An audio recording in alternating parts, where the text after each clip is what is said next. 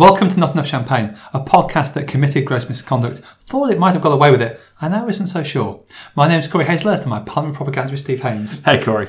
Well, Steve, we were going to talk about the budget, then we were going to talk earnestly about democratic backsliding. Now, I have to be honest, I don't know quite what we're going to talk about. We are back to the Theresa May years. This has been a glorious cluster with us, hasn't it? It really has. I mean, what was it? What was the term used to describe one of the George Osborne's budgets? An omnishambles? Like, I feel like that doesn't even become close to this. So we're going to try and talk about the Owen Paterson affair. We're going to talk about lobbying. We're going to talk about a lot of things. Blimey, Charlie.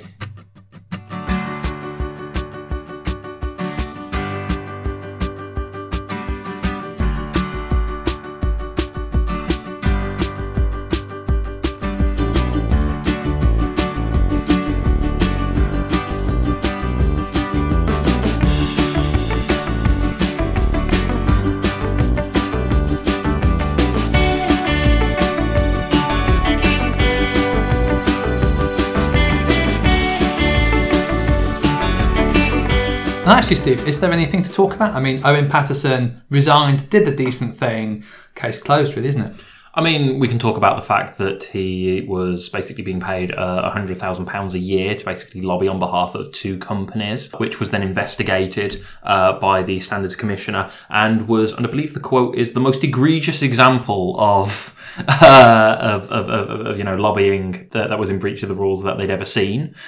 So we could talk about that. We should talk about the word egregious, one of my favourite words. It is a very good word. Mainly because of a Frasier episode. Of course it is. It's egregious, smaller words. Yeah, so the two companies in question, Lynn's Country Foods, you'll never guess what they make. Country Foods. And the other one is Randox, which I have to say sounds like it's the evil company in a Bond film. Or they are the company that produces like the viral strain that creates like the zombie apocalypse.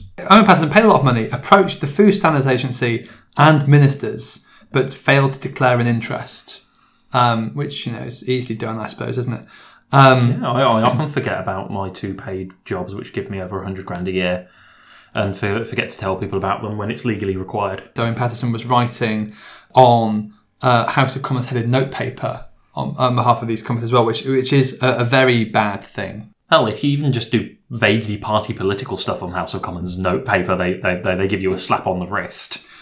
So it's, as you say, it was found egregious, or what's a smaller word we could use? Awful?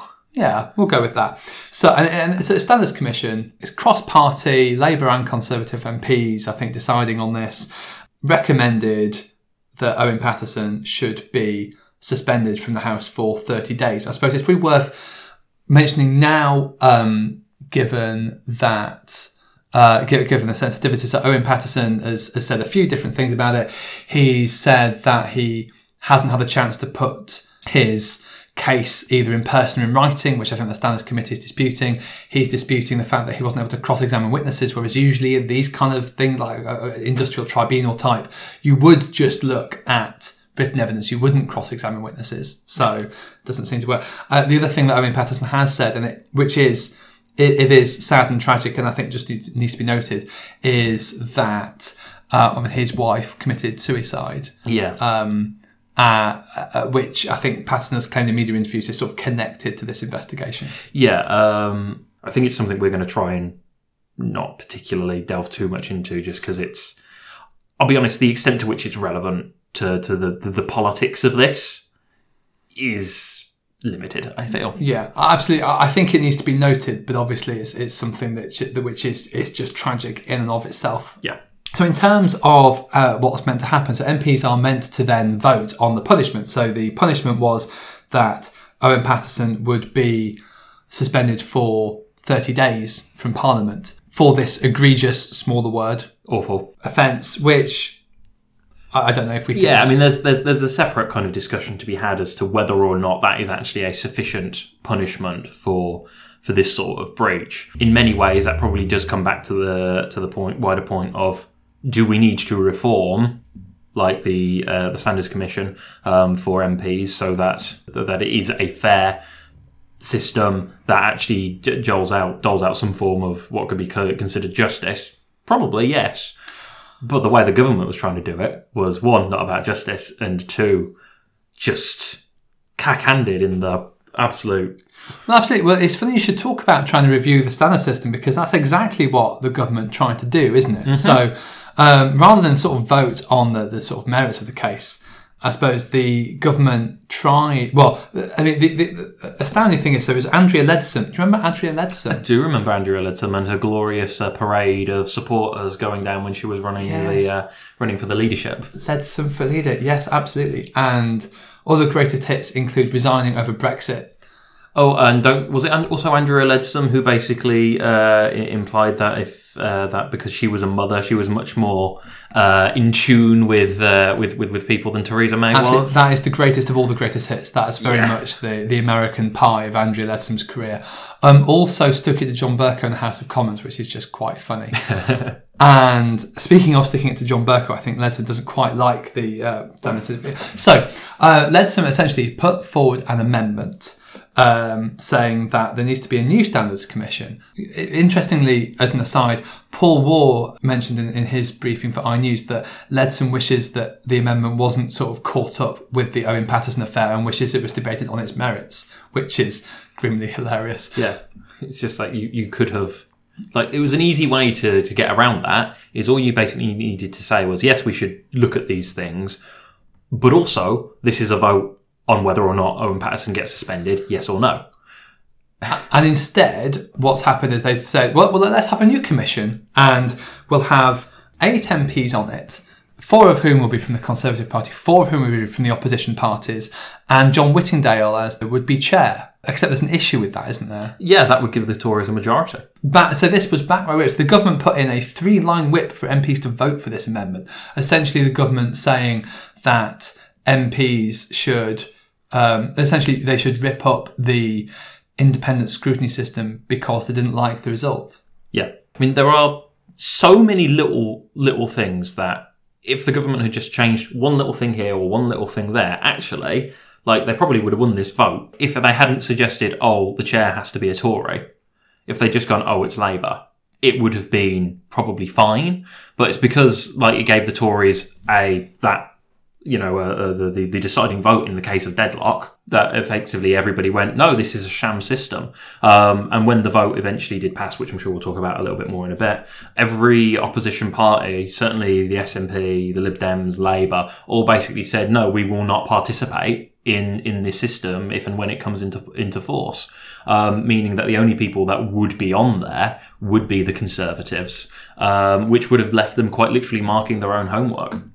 Which, and just to put this into a bit of context as well as to how dodgy this kind of idea is, even like the right-wing kind of elements of the right-wing press, like in particular I'm thinking Paul Staines and the Guido Fawkes blog, were kind of going, yeah, this is a terrible idea.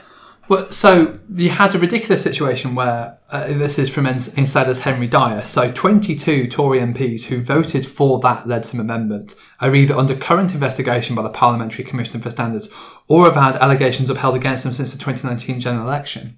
None of whom declared an interest. In fact, the fact that Owen Paterson was allowed to vote on his own case and didn't recuse himself... That's ridiculous. It's completely nuts. And so some of these backbenchers... some of these MPs include Theresa Villiers, Chloe Smith, current former Mark Francois. I wonder what happened to Mark Francois. Oh, yeah. Ian Duncan Smith, Nathaniel Elphig, Peter Bone, our old friend, and Adam Afriyie, who I think we last talked about in our first iterations of podcast when he was running a sort of almost... it was a pseudo leadership campaign. Yeah.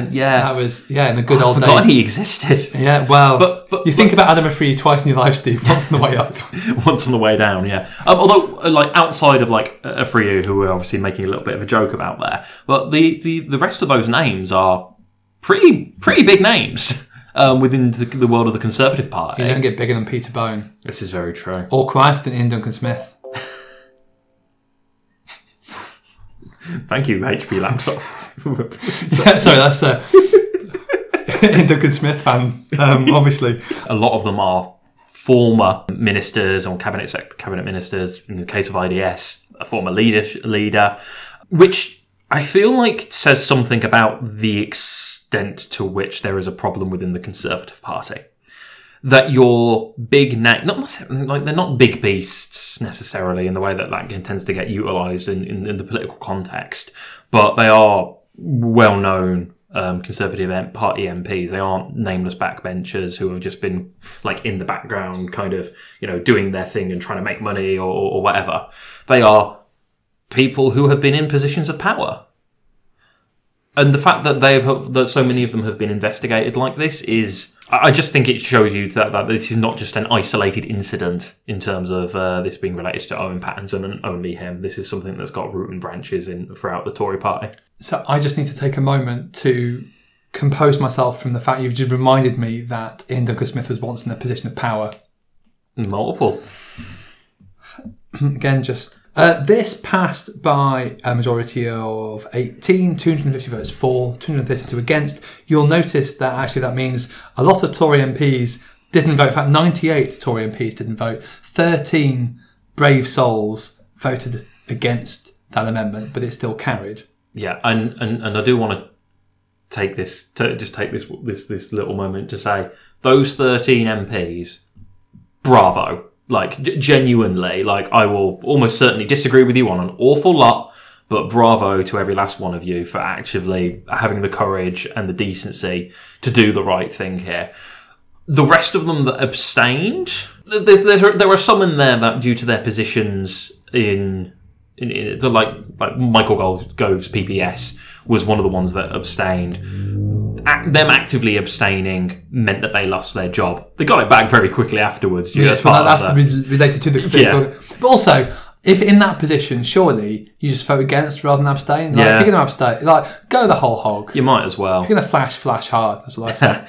I mean, there's about 28 Labour MPs who didn't vote as well, who I'm guessing were probably paired. Yeah. So I'm guessing a big proportion of that 98 are probably Tory MPs who maybe were at COP26 or for one reason or another, couldn't. But though it happens, cue absolute political kind of Wollerstorm. Mm-hmm. But so Tory MPs saying they got emails from angry constituents, not just the usual suspects, but actual ordinary members of the public. Voters, Steve. Newspaper headlines. Yeah, I mean, the Daily Mail tried to claim it was kind of all MPs, didn't they? Yeah. But lots of angry front page, apart from the Daily Express, obviously. But I did. Sorry, just on my way here, I ended up looking at the front pages of the newspapers, and it was really quite entertaining just looking at a number of them, because you got just all of the things talking about it, like saying Tories, Daily Mail saying all the MPs are to blame, and then there was just like The Sun, which didn't even have anything on it. Did they lead on? One of them led on Countdown. Yeah, one of them did leave on Countdown, and the fact that Anne Robinson and Rachel Riley are apparently at odds with each other.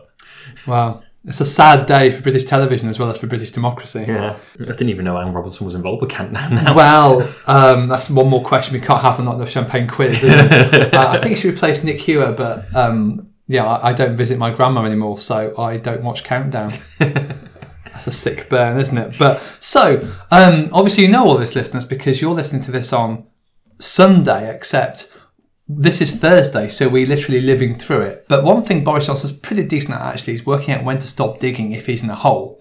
And he saw the backlash and went, right, we need to reverse ferret out of this mess. Gamely sent for Jacob Rees-Mogg. His shame level's running dangerously low. Maybe we'll have a more considered view into the whole affair. Yeah, maybe we should separate the issue of Owen Paterson's suspension and his breach of the rules from the wider looking into, does the system work? What should it do? What should it look like? All of those different things. And then allowing MPs a further vote on whether or not to replace the Standards Board, and also a vote into the Owen Paterson affair, which apparently Owen Paterson found out in a phone call from a BBC journalist when he was in the supermarket, which is a little bit funny. But on a more serious note for this, this really does show something about this government, and particularly, I think, Boris Johnson, which is Boris Johnson doesn't care about the people when it comes to these sorts of moments that he's actually dealing with. Because, any decent leader goes, we've had to do this, someone get me Owen Paterson on the phone, I explain it to him and go, I'm sorry, mate, we tried, but politically this isn't sustainable, we've got to drop you. That's what you do. It's basically the equivalent of, the employee that's being about to be fired being taken into the room by senior management to explain exactly what's happened and what's gone wrong and this is the outcome of it all. You do it. The senior people have to do that. Because that's their role, that's their responsibility, and that's what a good leadership entails. Absolutely, and Boris Johnson very good at accepting responsibility. Oh, absolutely, 100%. But yeah, so the fact that he's failed to do that is very much in line with other egregious examples we've seen. Smaller words. Yeah, throughout his premiership. But even within these kind of like little things like this, there have been some other smaller examples. Kwasi Kwarteng went out this morning on the radio and the news and on the TV, basically saying, "Yep, this is the situation. Actually, we're not entirely sure whether or not the Independent Standards Commissioner should maintain her position. That's a matter for her." Only for Eb to basically go out and defend the government's line, despite it being unpopular, despite it being problematic, and being so problematic that the government, a few hours later, did a U-turn. I feel this is not the first time either that Kwasi Kwarteng has been held out to dry. No, I'm genuinely feeling sorry for Kwasi Kwarteng at this point, because it always seems to be him that gets put out there as the person to deal with this sort of stuff. I get the feeling that it's, the likes of Gove, Truss, those senior bods in cabinet are when their political antennae is sensible, is like attuned enough to know that a Woolwich storm is coming and they don't want to be caught on it, so they're just refusing to go on these things or conveniently finding things to do in their diary. And Kwarteng, whether out of loyalty, ambition, whatever it might be, is being a good soldier and going out there to defend the undefendable, and ends up getting shafted every single time, because every single time Johnson does a U-turn and he looks like a complete fool as a result. So let's use the opportunity to sort of talk very, very briefly about the politics, and then we'll talk more about the sort of wider issues. So that, I think, point about Kwarteng is also true of a lot of Conservative MPs, and absolute praise for the Tory MPs who did follow their consciences and rebel. You've got a lot of Tory MPs who would have been very, very reluctant to do this, and the whips would have done their damnedest by either persuasion or cajoling or intimidation. Outright blackmail. Yeah. To get MPs to vote for it. And a lot of MPs must have known they were taking a hit, and yet have had to do that and taken a lot of grief. And Labour and the Lib Dems have already started putting communications out of MPs who did vote for the government on this, only to find the lines completely changed. And so they've taken this massive hit for no reason whatsoever. And it keeps on happening. Every time Marcus Rashford and free school meals came up, it happened. There's been multiple examples of this where the government takes a line and then immediately 24 to 48 hours later seems to completely shift their position because they've realised it's an unpopular one. And then all of those loyal MPs who've gone out there and defended that position end up looking like absolute idiots and end up damaging their reputations as a result. And Steve Richards makes the point repeatedly in his podcast, which is excellent if you don't listen to it, which is that Johnson just doesn't think through the consequences of what he does. It's like we are living in a country run by a journalist, and therefore the thing is you get your piece you file your piece on your deadline, then you forget about it and it's done until the next one. Except that doesn't happen in government, because if you have this vote on the standards and then there's a pushback, then... And it was surely obvious to anyone that this was a massive political clusterwullus. Yeah. That mismanagement of the parliamentary party is just evident. And also, as you say, the sort of the shafting of an old friend, if we assume that he's done this out of loyalty to Patterson and then dumped him without telling him, that says something. Yeah. Dominic Cummings today implying that it could be to do with Catherine Stone personally, who's the Parliamentary Commissioner for Standards, because there are various investigations going on into Boris Johnson's wallpaper. And the other thing, just to say very quickly about the politics, as you say, Jacob Rees-Mogg, very much the sort of silent villain in all of this. Yeah. Not for the first time, because actually, as leader of the House, we've not only had it's mainly in terms of keeping MPs and MP staffers safe. We've already had the ridiculous getting rid of online voting and making MPs queue for about 8 miles around Westminster.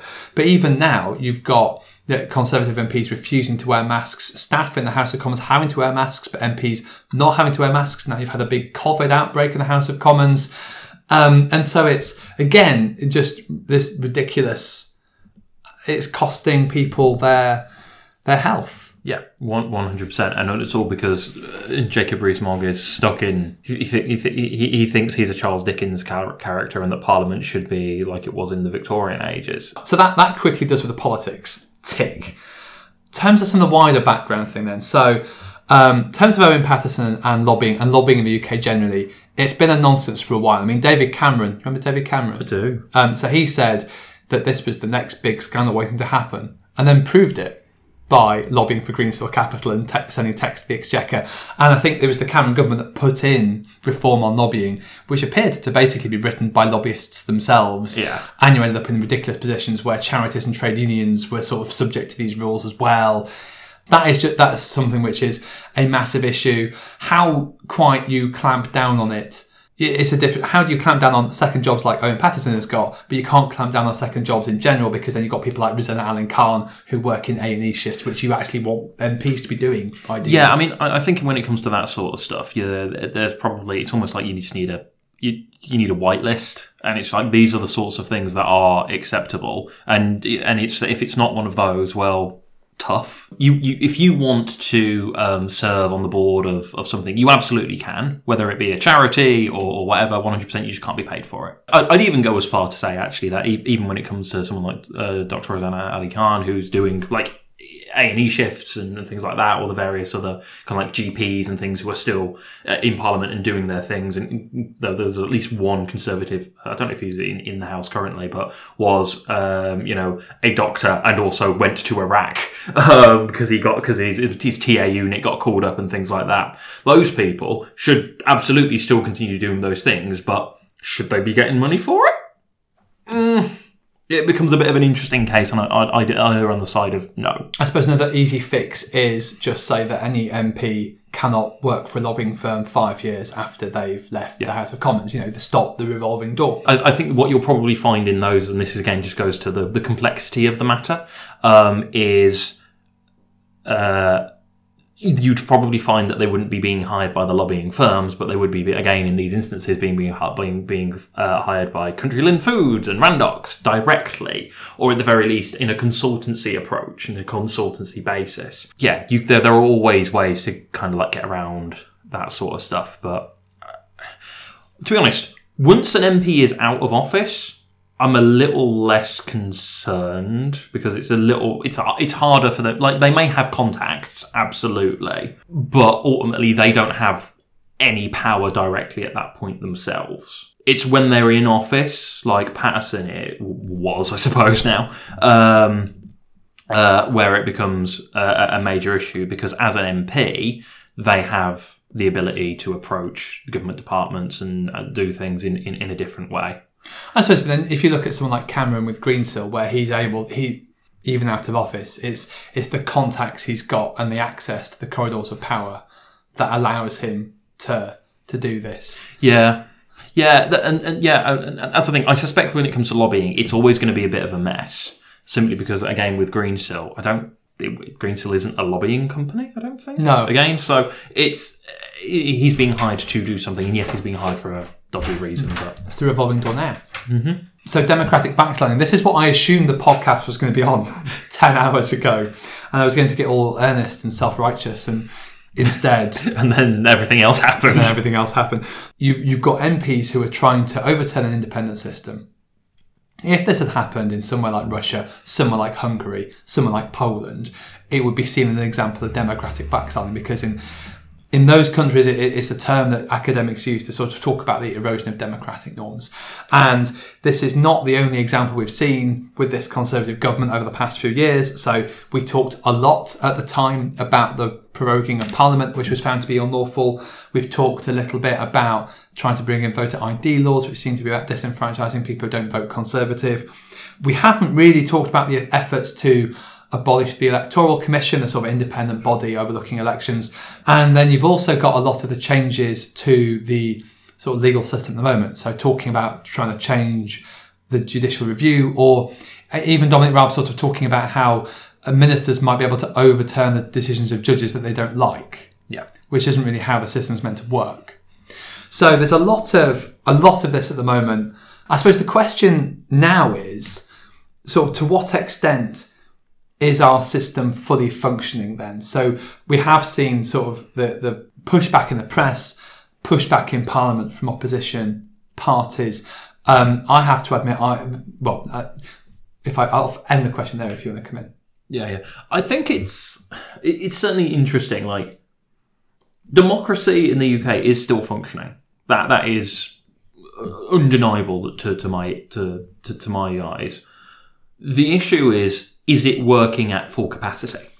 And that, I think the answer is no, because a fully functioning democracy would have governments which, upon having one of their friends get done for the most awful / egregious example of lobbying that a commission has ever seen, they'd just go, right, yeah, okay, vote on suspension, let it happen. If he goes through, he gets through. If not, it is what it is. In actuality, a fully functioning democracy would go, okay, what can we do to really fix lobbying and prevent this from happening? So even what seems to have been the best case scenario in this sort of situation wouldn't be an example of a fully functioning democracy.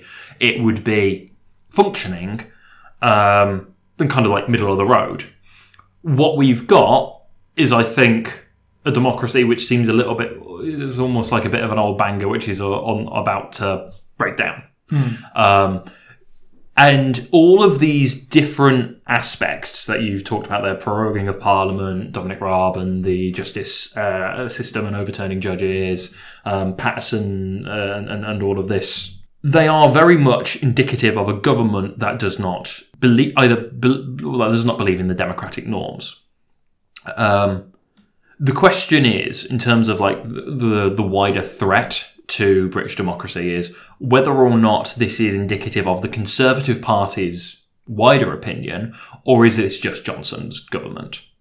Because it's one of those things where, for the most part, an awful lot of the individuals that are part of this government, whenever Johnson goes, almost regardless of circumstance, whoever the next kind of Conservative leadership is, they aren't going to be leaning on the exact same group of people here. They'll be pulling from a wider pool, and therefore a lot of the people who really shouldn't be in power because of their incompetence or whatever won't be there anymore. And when you have that kind of such a potentially drastic shift, will you have the same kind of disdain for democratic norms? So is this just Boris Johnson's administration being like this, or is this a wider issue? And that we don't know yet, and I don't think we will know until we start to get to the next Conservative leadership election, whenever that is. I do wonder if part of it is the forces unleashed by Brexit, where you have a situation where it has sort of led a bit to a bit of a Maoist sort of, it's the enemies of the people, saboteurs, which is part of, I think, that erosion that you're sort of talking about. I was actually pleasantly surprised that the fact that the opposition parties weren't going to participate in the system had much effect, because actually I thought when I saw that, well, in that if you had a party which was seriously committed to destroying all democratic norms, they just say, fine, we'll have 9 Tories on the committee then.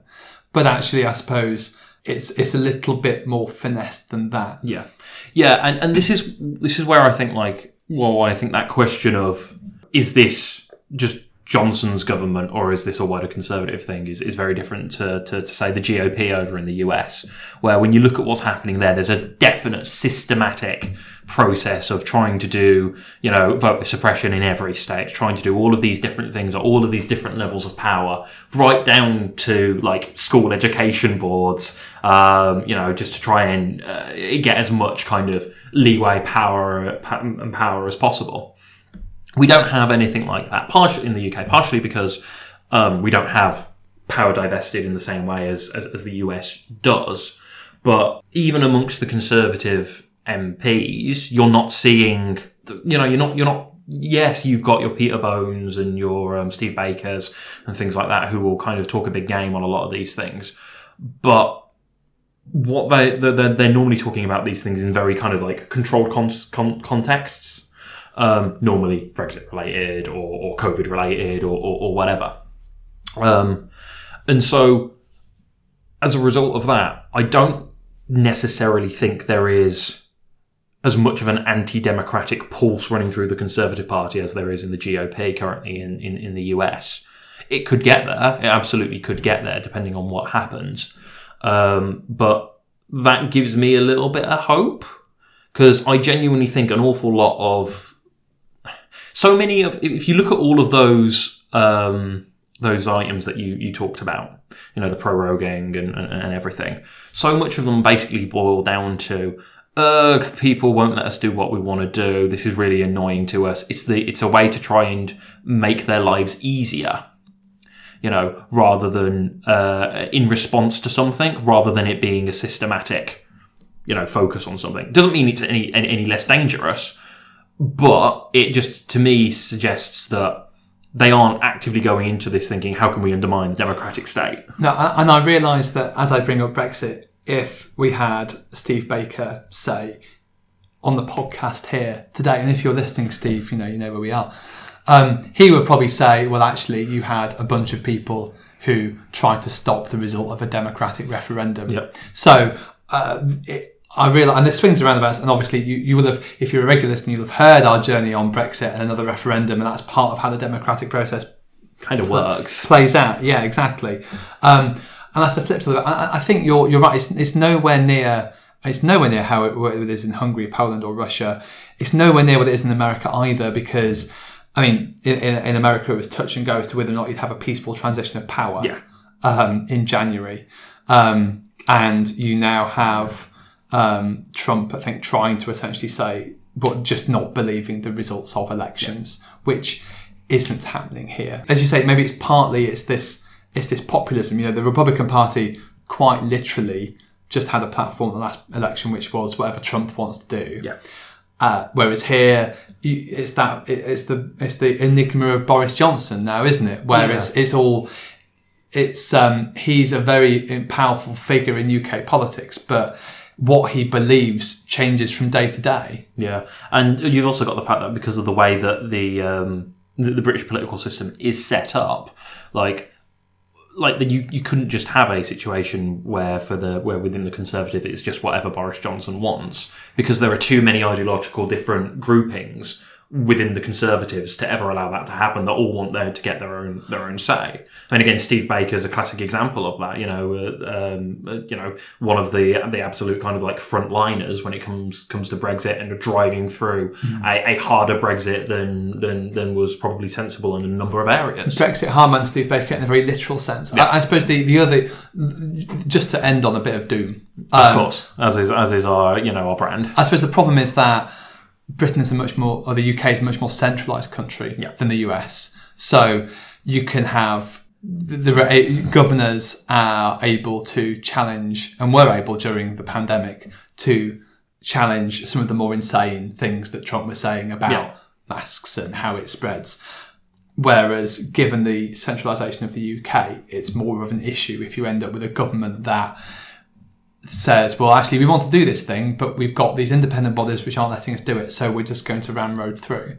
That's more, I think, of a problem, because it's harder to stop them and harder to have those checks and balances. Yep. And part of the problem is we don't really talk about democracy in that way anyway. It's sort of been relegated to voting when it's a little bit more than that. Yeah. If you enjoyed this podcast and you want to hear a few other episodes, including my hot take on the budget, which is now looking a little bit cool, where would you have to go, Steve?